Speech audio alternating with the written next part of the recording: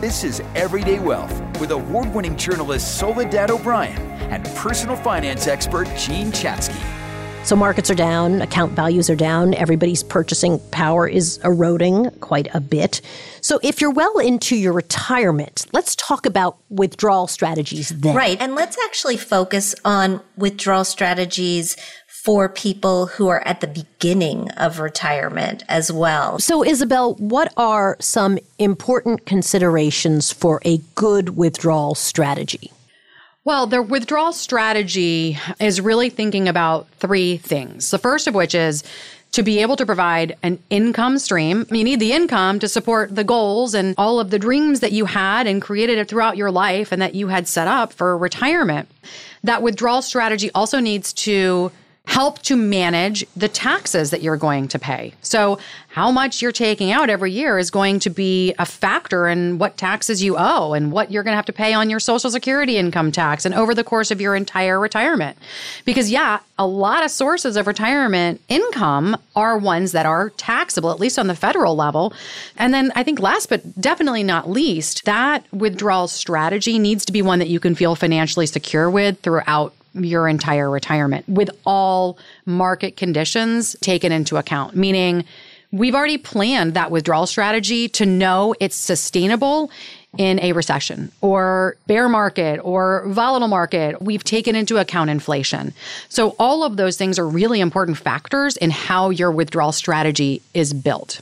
I've always kind of liked the idea of using an annuity to cover my fixed costs, not for everything, knowing that I need some money to make sure that I've still got market growth to help me keep up with inflation, but to know that the food on the table, the Medicare premiums, the roof over our head and the car in the driveway is going to be covered no matter what happens, with a combination of some sort of annuity that provides a paycheck and Social Security that I know is guaranteed.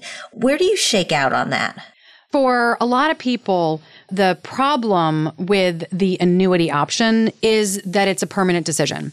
And my goal in building financial plans for clients is to take into account the risk of the unknown. So, if inflation is close to 10% and your annuity isn't going up, to me, that's a risk that is somewhat unbearable. To have a fixed income and your expenses going up and up and up and up, and you look at the flip side, well, if I had been in a portfolio with that money, I would have had better inflation protection than something that has no inflation protection. On the flip side, you're right. Having essential expenses covered by some fixed forms of income is very comforting. You need to know yourself, and you need to know, again, what your alternatives are as it relates to, I'll give you this example. If you say, if I don't have an annuity to provide that essential income, I'm otherwise going to leave all my money in cash because I'm absolutely terrified of the market.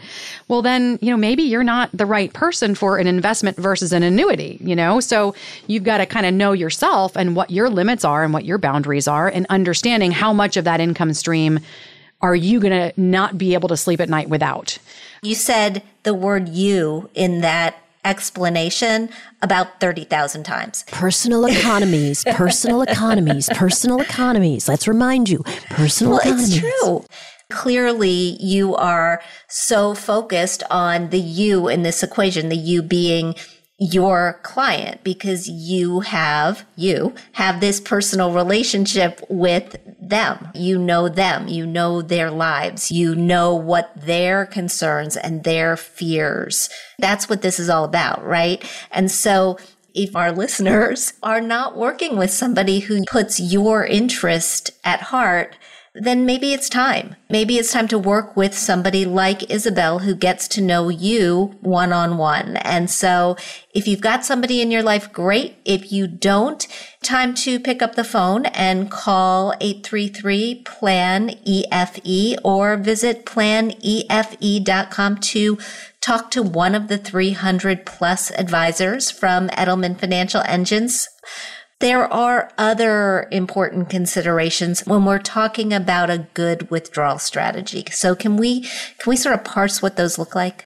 There are so many different types of withdrawal strategies. You can take systematically, you can annuitize, you can have a dividend and income strategy, but in reality, there's just so many more than just those. Walk us through the biggies. So one of them is, we're going to call it the bucket strategy, where in bucket one, you've got all of your sort of short-term needs covered with short-term dollars. Now, define short-term dollars, like that's money market cash, CDs, things that you can access really quickly.